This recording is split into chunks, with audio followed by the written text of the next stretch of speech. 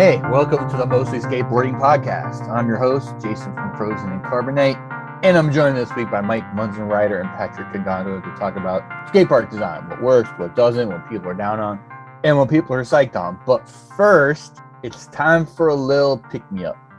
This week, the Monster Energy Drink Company dropped the first episode of a video series. A serial?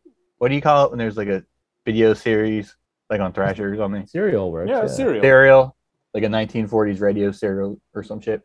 Anyway, this video serial documents the Monster Skate team's summer European tour. Patrick, energy drinks have been connected to skating for at least a decade and a half or so. Is their involvement good, bad, or is it more nuanced than that?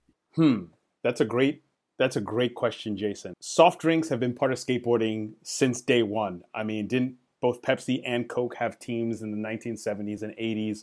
They were always coveted sponsorships because, my God, Americans love soft drinks. And, hey, they got big checks, you know? They have really, really big checks, and they come through consistently. In fact, long before Nike or Adidas made their grand re-entries or their formal entries into the skate game at the turn of the 20th century, late 1990s, soft drinks were there. Energy drinks were there. And I know that there's some debate about it, but I would flip those questions on the head and say this.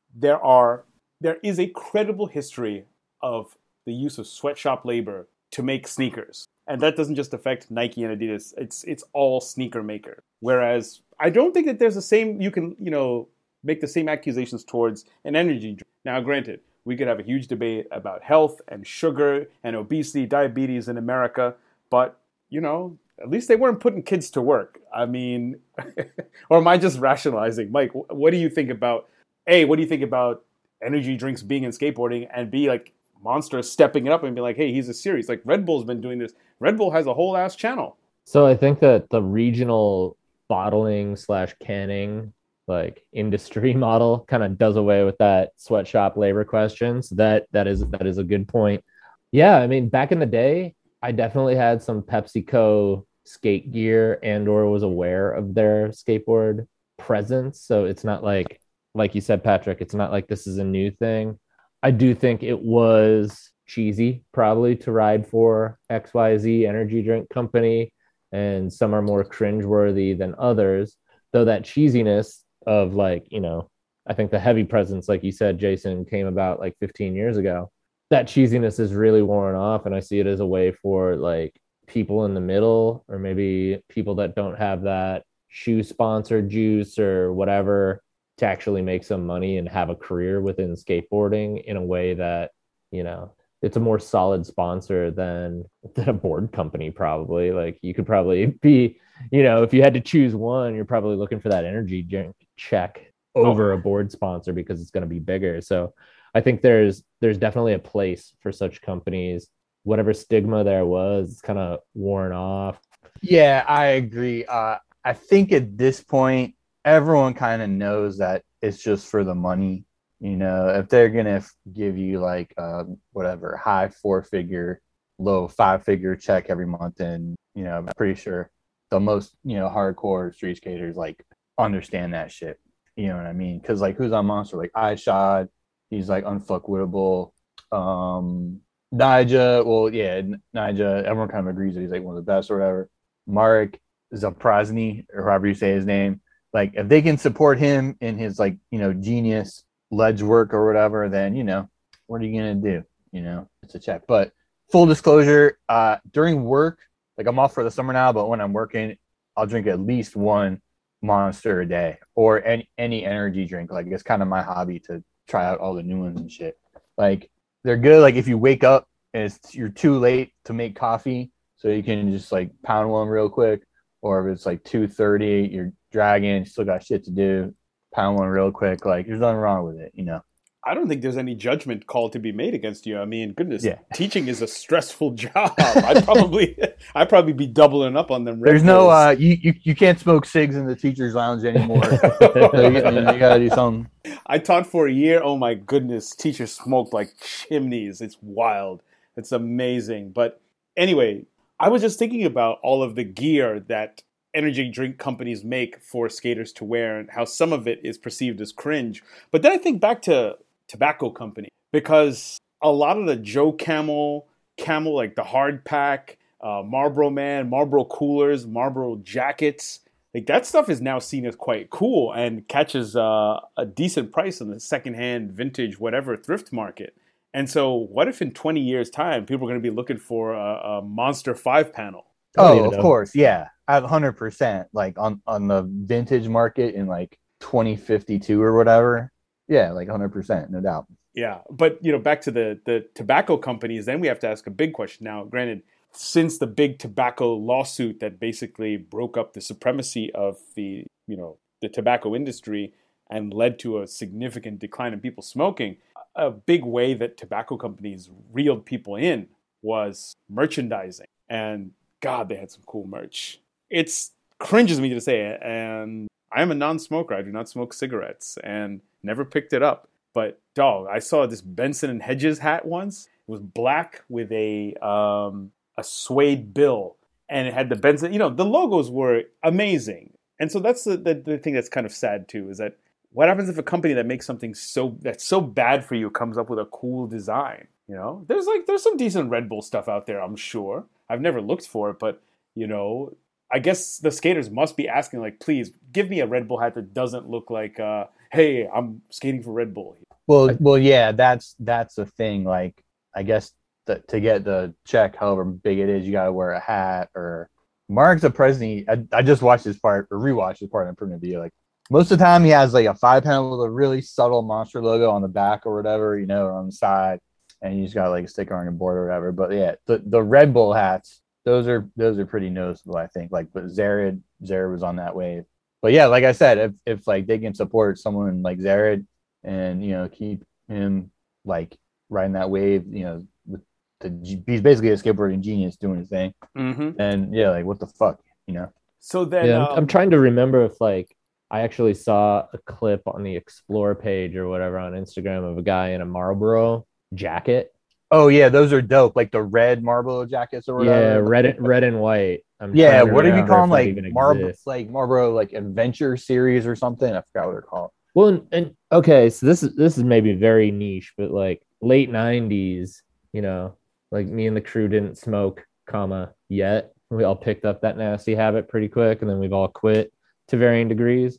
Did any of y'all like collect the Camel cash just to get the Camel merch? Do you have any inkling of this? No. You could pick it up off like discarded boxes. Yeah, that was insane. That was my brand for a while, but I never was organized enough to like save up the Camel cash and trade it in for merch. Yeah, I never got into it, but some of my buddies would have like freezer bags full of the little plastic things, and then they'd send it in and get a cooler or get like an umbrella or something crazy. I do think the energy drinks with like the gear that they're giving to their riders could do better of making it like less obnoxious. But then again, you're wed to that logo and you're wed to that look, and you actually want people to know exactly what they're looking at. So if like Red Bull makes a better looking hat, maybe we don't know it's a Red Bull hat, and maybe that's like my goal for it, but not Red Bull's. Interesting point. It's basically like the brand's the brand's visual aesthetic has to be extreme for people to notice it, because otherwise you just think, oh, it's just another cool 5-panel, big deal. Back to your point about the Camel points, Marlboro points. My wife's late grandmother used to collect them and was really big into that. Also, I just noticed Evan Tooley. I can't remember his handle on skate Twitter, but Colorado homie who's based in New York now has a Marlboro cooler for sale on his Depop store. So you should probably cop that if you're interested in that kind of thing. But here's the question, though. Some skaters who are about our age and older, like the 40-plus crowd, feels weird to say it, but it's true, feel some type of way. They don't like energy drinks. I've definitely read interviews with people who say, I don't want that stuff in my body. I don't want it in my kid's body. I'm not a fan of energy drinks. I would never want to be sponsored by a company that makes that. But especially for the younger folks who didn't get to enjoy the feast that was the early 2000s, they don't have or are unwilling to make that type of restriction on who their sponsors are. Is there a sponsor, or is there an industry that if they came into skateboarding and were waving big money around? We've joked about this before, but is there any industry where you'd have to say, no, I'm sorry, I can't take that check if you are a pro skater, where it would just be wrong? Like, for example, makes no sense, but like, what if tobacco got into skating? Dan Yeah, Drevogel on Like, do you mean like dip? I mean, Or- sure. You know, can you imagine your boxing at like 20 cartons of Marlboro Reds? shit. Think of the trunk sales for those, man. Yo! Like, Well, isn't, tech sales ain't that ain't even a thing anymore. No one cares about selling boards. Isn't iShod sponsored by Pacifico, like that beer? Yep, yes, he is. Yeah, like Yeah, they've been throwing a ton of money around lately. yeah. I mean, we've been like flirting with like PBR sponsored events, like since the beginning of time and shit. Like definitely here in Richmond with the Lost Bowl and shit, which is tight. But yeah, a few people already have like beer sponsorships or whatever. I don't know. I mean, dudes have weed sponsors and Oh yeah, weed Weed sponsors Maps. for sure. That's like that's like part for the course. That's been a thing, but I mean, especially in California, that's non-controversial. If anything, that's a smart business move. I'm sure that there's probably a lot of there's definitely a strong ethical discussion about having a beer or spirits sponsor. But then again, we're all responsible adults, but we're not the target market for skateboarding. It's still younger people, and that's where it kind of, especially on Instagram, which is a far less regulated space, even though, things have to be, when they're advertised, it has to be specified as a sponsored post. It's a little bit more Wild West than, say, television, or even if just like watching YouTube. And so that's where I think it can get into some murky waters. But I don't know. I mean, like, I'm thinking about, like, imagine, I guess I would feel weird if I saw some skater in like a Smirnoff Ice or an Absolute Vodka ad. Yeah, I mean, when you watch basketball or pretty much any sport, there's lots of ads for like Hennessy, like Grey Goose or whatever. But like you said, I don't think that's the right demo for skating. So that I doubt that would occur. But what would really like? Yeah. I mean, I don't know. P-Rod was on Target. You know what I mean? He always had that Target sticker on his board. Yo, but Target's useful, man. That's not just a check. That's Yeah, groceries. yeah. I remember when that happened. Everyone was like, "Dude, that's so tight. You can get like fucking blinds, groceries, like a Dyson or whatever." Yo, I'd be cleaning up. No pun intended. Are you a Target sponsor? A Walmart sponsor? I mean, goodness. Well, Yeah. I think at this point everyone's kind of like, no one's gonna be like, "That's kooky" or whatever. Or I can't really think of anything off the top of my head where people will be like, "Dude, that's too much" or whatever. You know what I mean? I think at this point everyone knows that like semi kooky sponsors are just like a check or wearing the hat, put a sticker on the board or whatever. That's it. But back to this video, by the way. One thing that would help energy drink people is if they made better content. Like this video was like super corny. Like corny, because I don't know. We have certainly all seen some very bad videos. Is it the style of editing? Is it, full disclosure, I haven't watched it yet. My goodness, this has been the week from hell. But I don't know. I mean, like, what if that's their visual aesthetic? What if they want something that feels extreme? And I'm using that in like the energy drink sense. Yeah, I think. Well, first of all, one thing that was kind of cool about it was like the demos that they did in Bristol. That place like Bristol EMB or whatever they call it. Yep. With those white ledges. There was literally like, I would say like 800 to 1,000 people there at the demo. Like that whole arena or whatever was completely filled with people. Like it was surreal. Same thing with the demo they did in Berlin. Like so many people. But yeah, I think the main thing was the music. Like the music that was in it was something like, it was a song that would be like an example song that would be like in GarageBand, or something like that. Just here's an example of like, rock song number 522 or something, Oh God. It was like super generic, rights free music type shit. See, but there's decent stuff in rights free. I think this further proves my point that there's a lot of people with terrible taste who have no business doing music supervision for skate videos. And that's infuriating. Like a little bit of work, you can find something that sounds cool, or find a band that is struggling and just they need a little something. They need something in a video. But anyway, besides the point, thinking about energy drinks, another big thing that they've done, thinking about demos and contests, is that they've sponsored tours, they've sponsored contests. And, a big conversation that when we were all teenagers, was the idea of selling out, don't sell out. And it's weird thinking about that conversation happening in the 1990s where it was all but normalized that big concert tours were sponsored by a soft drink or an alcoholic beverage, such and such, Michelob presents or Molson Golden presents, and yet there was still a lot of debate about selling out, at least, for folks who are deciding to make a move to major labels. I mean, is everything for sale? Is there even a point in having a discussion about the ethics or the morals of getting down with a certain type of brand or company? Yeah, Chuck Klosterman talks about that whole selling out thing in his book, new book, The 90s, which I highly recommend. He's like, that whole mentality was like, if you're popular on purpose, then you're bad, like you're cut. You know what I mean? Like, get the fuck out if you're trying to be popular on purpose. Yep. Great book, by the way. Oh, yeah. Yeah, it was so tight. Big fan. And now, like, publications like Pitchfork or whatever that are supposedly like even if that's even a term anymore, like alternative or whatever the fuck, they're all about like, like Beyonce and like Taylor Swift or whatever, Where in the past will be like, like fuck that shit. I mean, anything that popular is just like, we would just be like, oh, that's just like, that's so corny. That's like mass marketed. You know what I mean? Mm-hmm. Yeah, I think one of the key thing about Pitchfork's problem has always been that they were never able to find a way to strike the balance between poptimism and having a healthy skepticism of anything mainstream. And now, basically, what is it? That great Beastie Boys line? Life is like a big commercial. Acting like life is a big commercial. Life's a big commercial.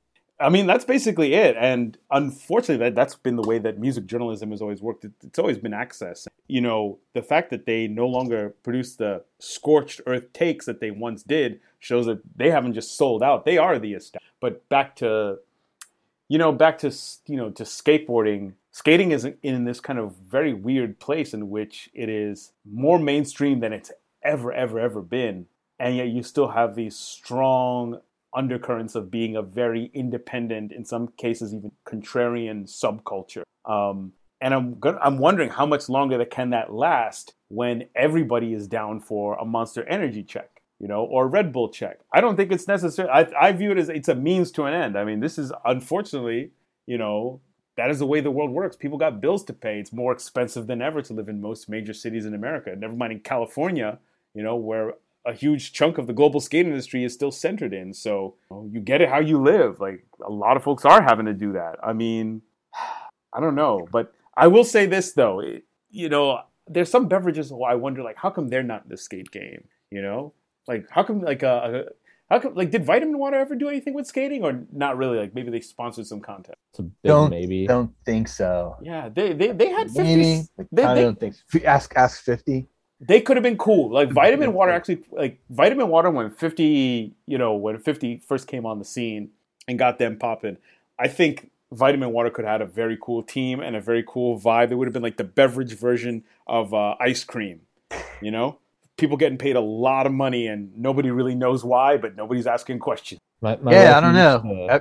Everyone likes to drink tasty beverages. I mean, there's no denying it.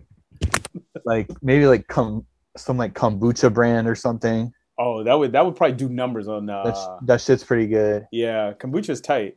Yeah, like a and then maybe like a hard kombucha for certain people. I don't know, like, I can see with soft drinks, okay, at least you can kind of be like, hey, it's an energy drink, whatever, it helps. But I could definitely see in the wrong hands, having a beer or spirit sponsor could be not just like a disaster, but really destructive for everybody involved. Yeah, maybe. Imagine like you get your box. It's like a like 5 handles of vodka or something. It's like, yo, it's an unboxing. Yeah, what's up? Yeah, Smirnoff, we got it popping. Check it out. We got all the different flavors. This is ill. Actually, if we're talking about like a beverage sponsor, that would be like the move would be LVMH. Like a box with just Moe and Hennessy, my God. Oh yeah, That could be a problem. I guess that would be it would be chaotic. But I don't know, like, is there even a forum in skateboarding outside of podcasting to have these kinds of discussions about like, what does this mean? You know, Rockstar, Uh, Monster, Red Bull. Slap, I guess. The whole slap for him.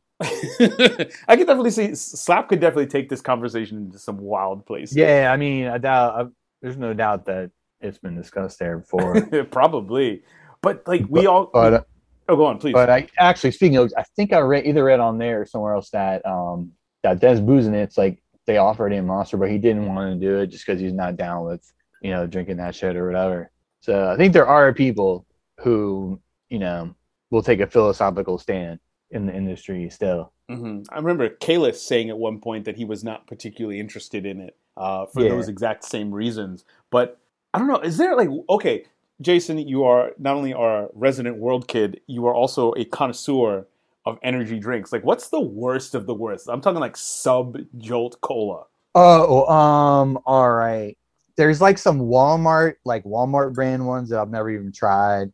C4, I think I've only tried them once. Like that one, like Rain with like the Knight's face on it, like a Dark Star logo or something. That one's kind of corny. I've never tried that one. There's a bunch. The best are probably like the sugar-free Monsters or like the G Fuel like cans. Those are pretty good. Those like A-Shock ones that like who are those guys? Yeah, P-Rod. Mm-hmm. And that other guy that's on Toy Machine. Fuck. Which one? Dan Deshaun Jordan. Yeah. Deshaun Jordan. That's day right for. Nice. That one's all right. Just as a quick note to listeners, Mike had to dip out to take care of some things around home. Everything is cool. So for the rest of the episode, it's just going to be Jason and I geeking out about Monster Energy and I guess skate parks. Yeah. Let's think. Anything else? Actually, I'm trying to think. Worse than Jolt? I don't know. Probably some off-brand thing that you find in like Jolt. What was that one? Oh, remember that one from the '90s, Surge? Oh yeah, I remember that. Yeah, that was tight. You know what? Like it was for what they were like. Was it 5 Hour Energy Drink? 5 Hour Energy Drink got a joint coming out with Bronze tomorrow, right? Oh, for real? Like a real collab? I don't know if it's a real collab, but if it is, like 5 Hour Energy Drink was a lifesaver in grad school, like late nights writing paper, like which was always difficult because I went to school. I worked during the day and I went to school at night, and so I needed to be able to focus when I got home to write papers. And also I was also doing some freelance writing as well. So in that aspect, I don't really hate on energy drinks because they do serve a purpose and they work well and they're readily available. You just dip down to the corner store, boom, they got a huge selection. Yeah. You know what? I've never tried the 5 Hour Energies just because, I don't know, I thought it was stupid or something. Yeah, it is a little bit silly. But for long road trips, they're okay. Although one thing that really helps for long road trips for me is old Eddie Murphy and old Richard Pryor. Because when you're laughing that hard, you definitely can't fall asleep. Oh, yeah, dude. Yeah, comedy or like Howard Stern. Definitely good to listen to. But just to wrap up this energy drink thing. Yeah, maybe if Monster made some cool jackets, like those Marlboro jackets, it gained some more traction or whatever, like some, technical outerwear or whatever. Oh yeah, absolutely. Like a Monster, kind of like a Monster tracksuit would with like a nice, like if you put the Monster logo like on the breast pocket area and then like one like right on the thigh, kind of like how Adidas does. Yeah. And it was the right colorway, that shit could be badass. Like that could actually look really, really good. Like maybe partner with an existing tracksuit maker. Like Sergio Tacchini or Adidas. Yeah, I mean, that won't be too bad, but I'll tell you what, I'll probably watch the rest of this video serial just because it's Europe and like I'm like the big Eurotech guy or whatever. Hell yeah. And I would also add this. One thing that energy drink companies do, Red Bull and Monster in particular, is they put out a lot of content. I can only hope that they pay people on time, but that's a whole other conversation. We could probably start a protection racket for skate filmers who are trying to get paid. It's like, where's my money, man? But they do put out a lot of content. I mean, Red Bull took Mater's apps to Uganda, and they interviewed a bunch of the kids. Oh, they did that? Oh, that's tight. To that park over there? Exactly, the one in Mukono, which is the edge of Kampala, the capital. that's huge. Like they did like a whole day in the life thing. They met everybody. They went. They built a bunch of obstacles for the park. They took them around. Like that's the thing that energy drink companies do well. And for that, like salute to them. Like it's not just content, but like they're doing it routine. So it's like you're never waiting. Maybe the music could be better. Maybe some of the editing could be better. Whatever. But that's taste. But if skateboarding is all about videos, they do that right. Yep. And speaking of skate parks, also this week, friend of the pod, Ryan Lay and his Skate After School Foundation opened a low impact skate plaza in the Phoenix area. According to their Twitter bio, Skate After School is a, quote, nonprofit providing crucial after school programming to underserved youth in Phoenix, end quote. The park's minimalist design, featuring a few low-impact ledges, curves, spines, etc., spread around a large open space, generated an overwhelmingly positive response. Patrick, what's your take on this style of park design, and what are the criteria for a good park in the first place? I love this park. I like the fact that it's low impact. It's good for kids. It's good for older folks. It's good for people who want to warm up. A park with less tends to serve a lot more people. A park with the kind of obstacles that they have put in this place, my goodness, like it's perfect. And I think at some point it would be ideal if we could get a whole bunch of these skate urban planners, and there are a lot of them, get them on the show and just get them talking about what the process is like.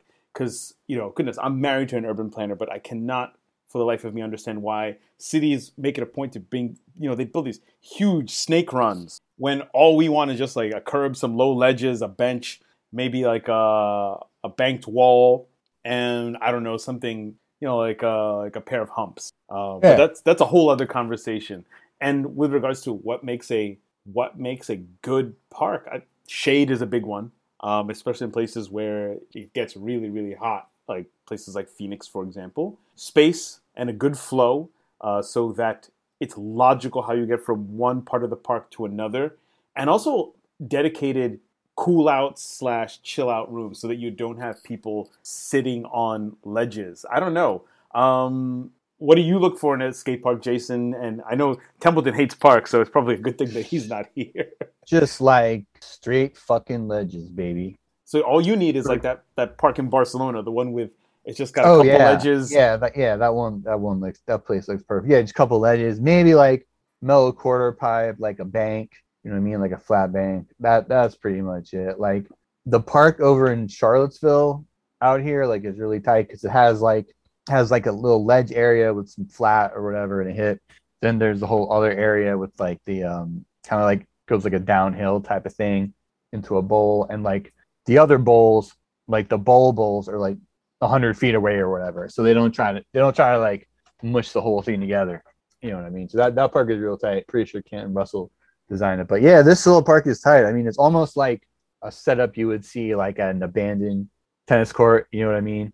Like over here in Richmond, like pretty much every abandoned tennis court has had some kind of like setup with boxes and shit like it sometimes. So it's almost like something like that, but it's official. With a little more space. Mm-hmm.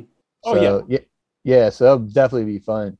I say this time and again, like it'd be better to have something like that than like a whatchamacallit, like a 3/4 vert. 3/4 over vert bowl that like only 4 people in the whole state can fucking skate and have fun on. Oh yeah, and that's been the drawback. That's been the drawback of the skate park explosion over the last 20 years. I think it was in California where the state's liability laws were amended so that you could start building more skate parks and a wider variety of athletic facilities. And again, like I said, like the unfortunate drawback is you get some parks with stuff that you just wonder, like, who wants to skate this, right? And what's been really interesting though is that there have been some park designs which are so terrible. They're so bad that it's good. Like there's one up in Ventura that has ended up in a couple of videos. I think it was in a frog video of, I think from last year. I mean, was it Belvedere Park not Belvedere. Belvedere in East LA is a wonderful skate park. Bellflower, by contrast, has a bowl that's slightly slanted, so it's not quite even, and so it can be challenging to skate, right? And then the actual the quote unquote street section right next to it is awful. It's got those weird steep stairs like you see in Amsterdam. Oh yeah. It's got a pyramid that's way too small. But the interesting thing is people know how to skate it. And in some ways, skating a bad park is as good for all-terrain training as skating a bad spot, because skating bad stuff, especially on the East Coast, my goodness, like that's how you get really, really creative. If everything is perfect and the cement is immaculate, ooh, like you can't really get creative. But anyway, actually, then here's the other question. What about maintenance? Have you ever been to a park where you see, really like just poor, craftsmanship, workmanship? You see like, why was this concrete poured in such a way? Like, why was this not allowed to set? How did this big crack get here? Why is there no drainage? Like, sometimes like the drainage issue can be a thing, but like the new park here, like it's built by Artisan, they make like 100 skate parks all over the place. So like it's super tight. I've never seen any shit like that.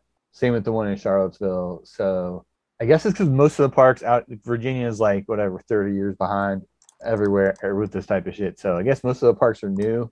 So I guess we'll have to wait and see, with the maintenance component, just see with like the winners and whatnot. Mm-hmm. And then like thinking about Ryan's program, Skate After School, and a lot of the nonprofits that offer services to skateboarders. Jason, you're a teacher. Like, what is it about skateboarding that you think is good for kids? Oh, damn. Well, first of all, you're not looking at a screen for X amount of time. Like, I have like mad respect for any kid that starts skating now, just because like there's so much other shit that has like faster gratification, because like how long does it take to actually be good at skateboarding? Like, it probably takes like a month to 6 months to like ollie up a curb, not even like do a kickflip or something. So any kid that starts skating in this day and age, like I have like mad respect for it. But skating, I mean, like it's been said time and again, like it's not like other organized sports. There's no coach. You can kind of do your own thing, like figure out what you want to do.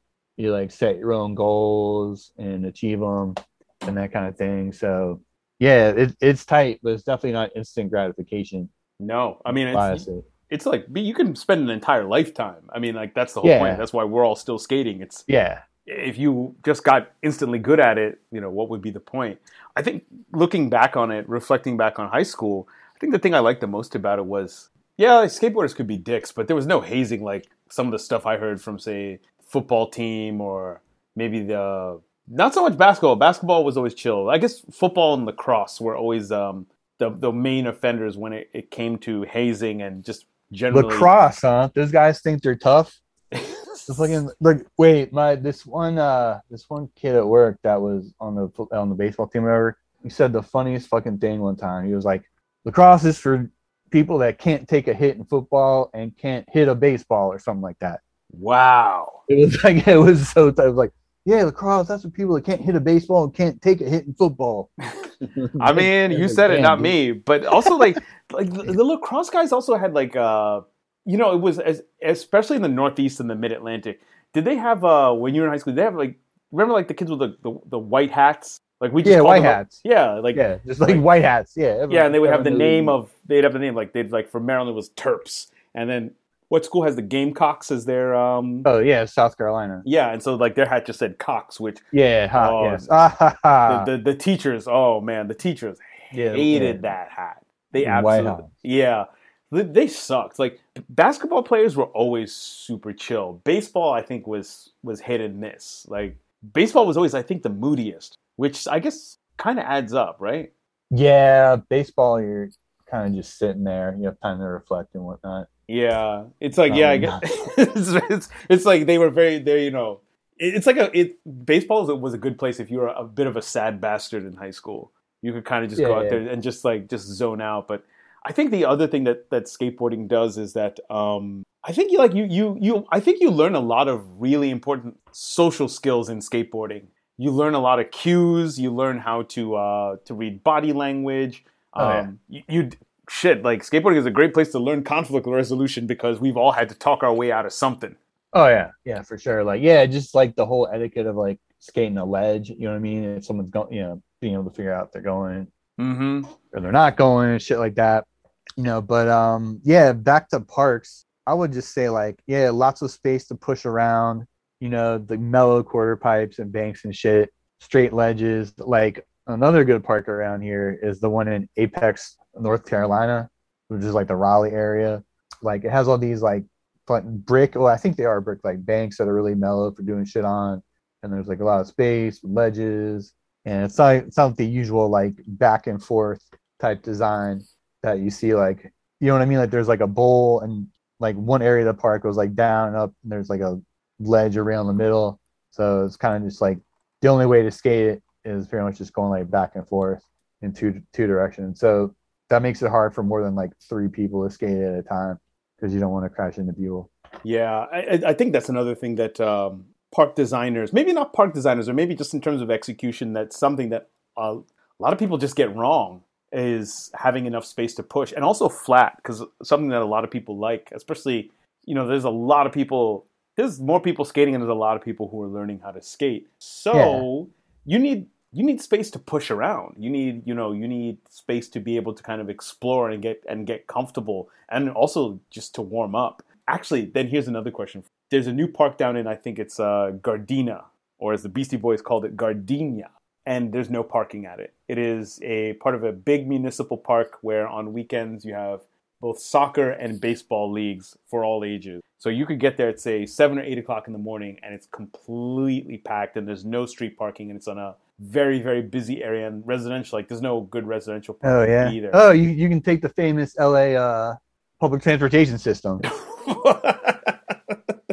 Goodness, like where's Gardena? Like, is it like in relation to like I don't know West Hollywood or Santa Monica or whatever? It is due south from, say, West Hollywood. It is to the southeast. It's in the South Bay or Southgate. Oh, right. So it's day one country. It's like you say no more. Yeah, exactly. So it is. It's nowhere near central LA. I mean, even in good traffic, it's taking you at least 35, 40 minutes to get down there. And like that's another thing too. Like a skate park has to be. I think we touched upon this a little bit. Like a park has to be accessible, right? And maybe not just accessible in the sense of people who are handicapped or differently abled, but that you are able to get to that space without having to climb a huge amount of stairs or hop a fence or go all the way around or whatever.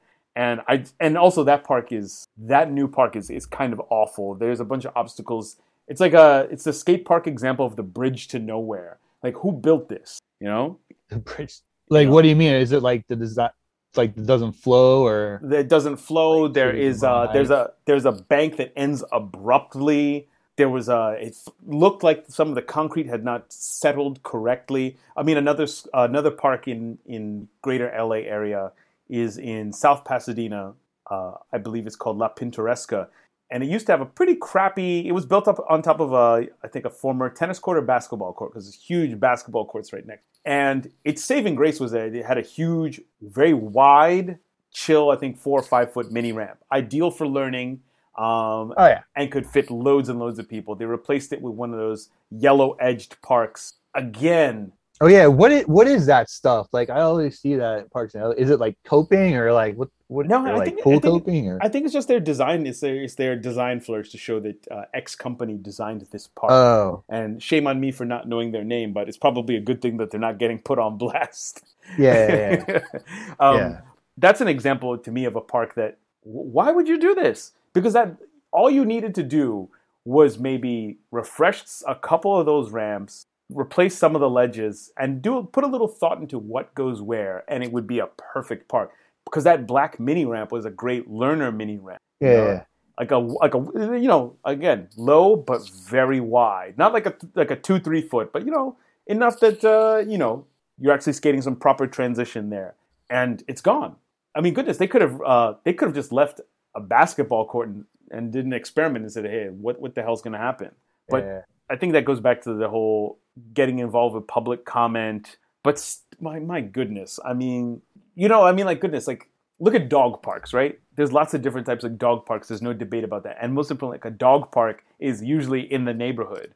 You need skate parks like that. You need small, accessible skate parks that are easy to get to in the neighborhood. I mean, like that was a thing, right? Like in skate park design, just building like little skate spots like throughout the city. You know what I mean? Kind of like they do in Copenhagen, I guess. Or they You just know what I let mean? him Like, chill. They let him rock. yeah, like a little ledge here and there. You know what I mean? Oh, But you just reminded me of probably one of the greatest mini parks of all skateboarding. I think it's Benicia, the one that used to be up in the Bay Area. oh Just yeah, with the hip that everyone's skating, like the blind video and shit. exactly like or like Julian Stranger over there. Who else? Yeah, Couldn't Pat Duffy and Secondhand Smoke. You could just build parks like that. And I think what's infuriating, and it is frustrating because, skate park design requires public comment, it requires votes, it requires a lot of engagement in the political process. And yet, why is it so difficult to just roll up and say, I want a joint that looks like this? It will cost you nothing. You can build it. It's the size of a basketball court. Instead of yeah, this is the part that I don't know about, and I guess the part about skate parks that I really don't care about, just like dealing with like city governments and shit, like don't do a meeting, like here's my idea, like going to city council meetings and shit. Like I'd rather just go out and skate. But I guess that's if you want to parks, I guess that's the game you want to play. But exactly. gets in, gets into the whole like political thing. But you made a good point earlier about park design not really like taking into account beginners or people that are learning how to skate. Like the park here, first of all, there's an amazing new park here in Richmond.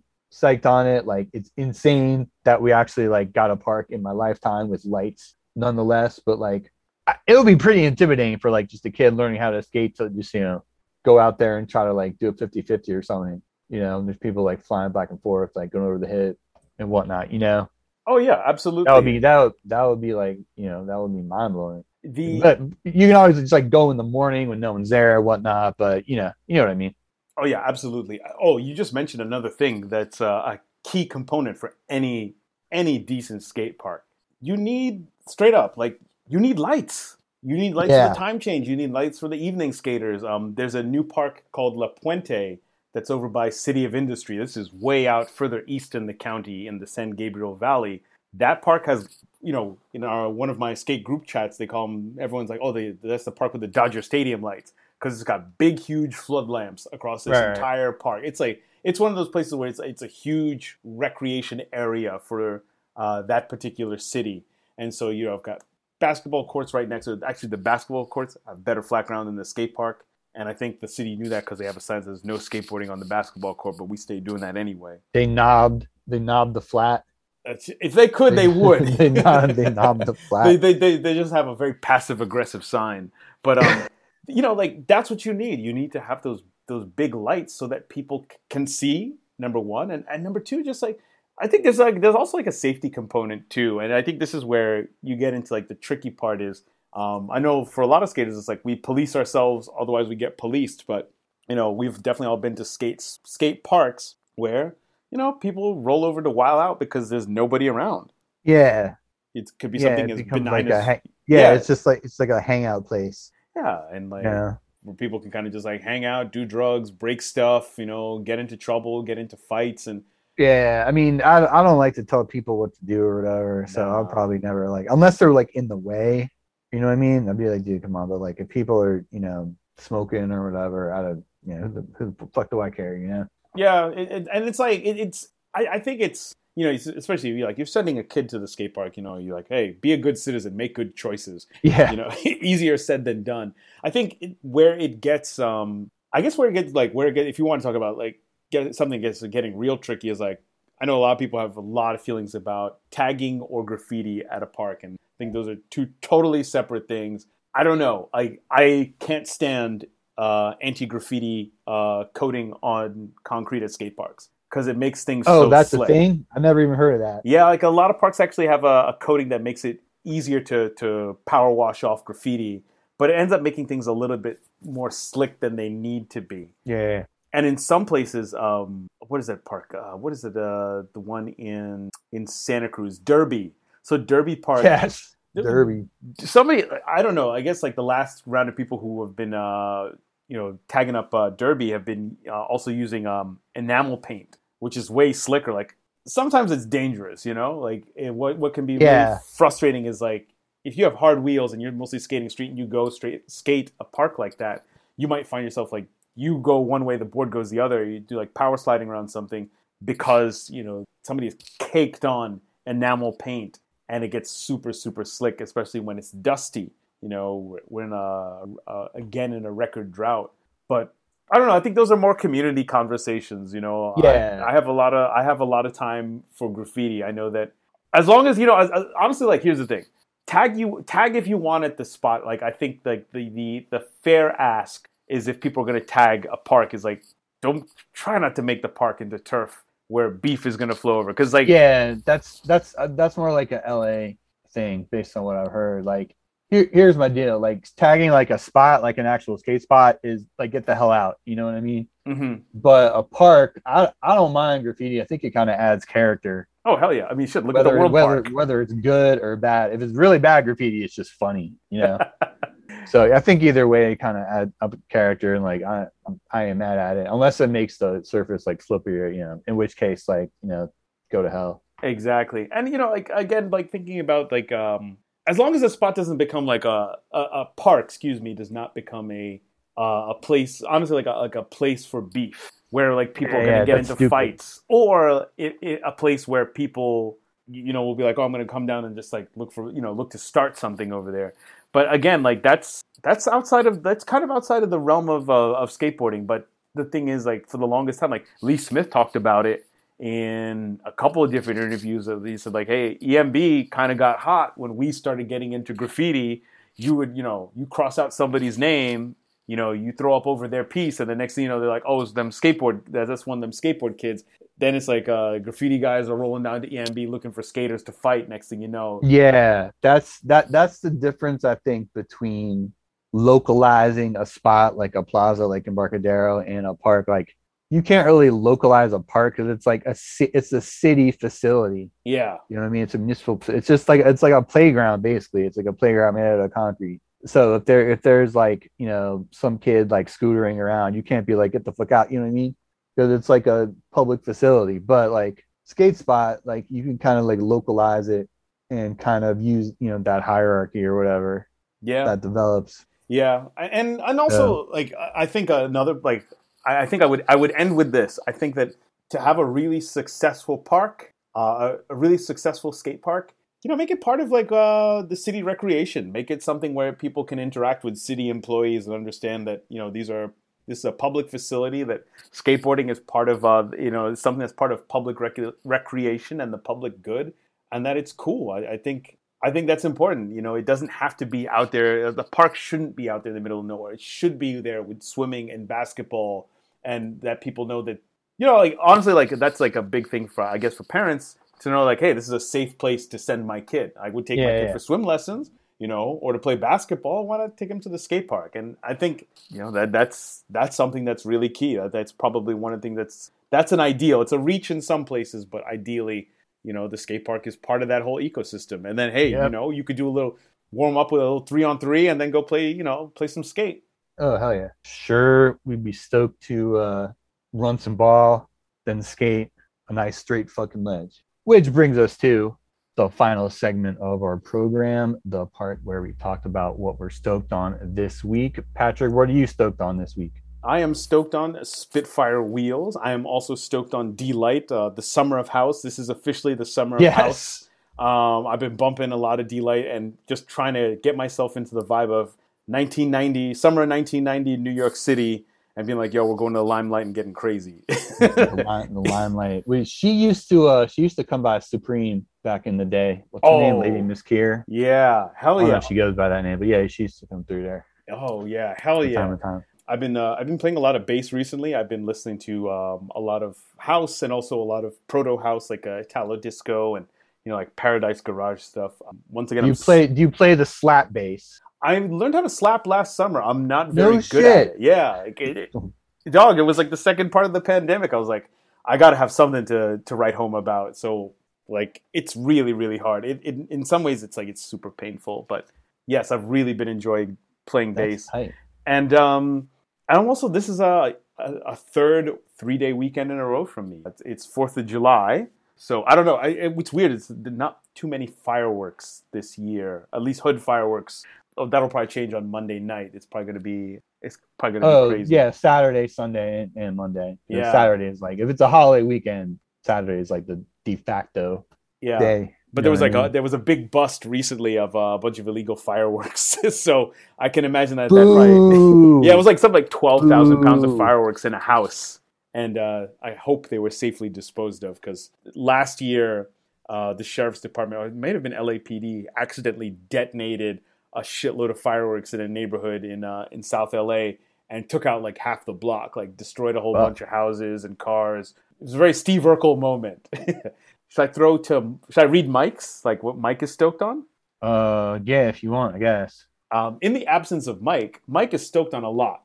Mike is actually going to Europe tomorrow with his family, so he's definitely stoked on that. Mike's also stoked on the Timberwolves signing Kyle Slow-Mo Anderson, who is a good player and reminds him of the skating over 30 sessions at the park. He's also stoked on the fact that he kicked his own ass filming a clip the other day and, decided to reward himself by buying a new board today, hopefully for the trip.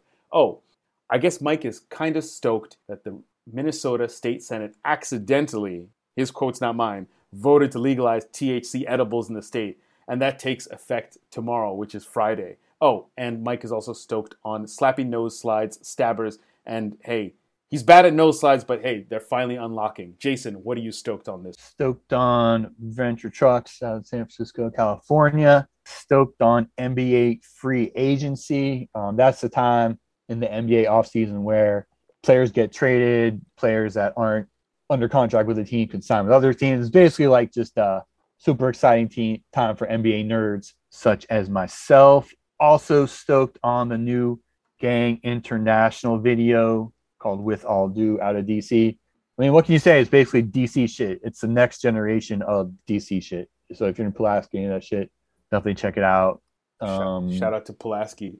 Yeah, definitely. Shout out to everyone up at the fort. Yeah, shout out to Sure.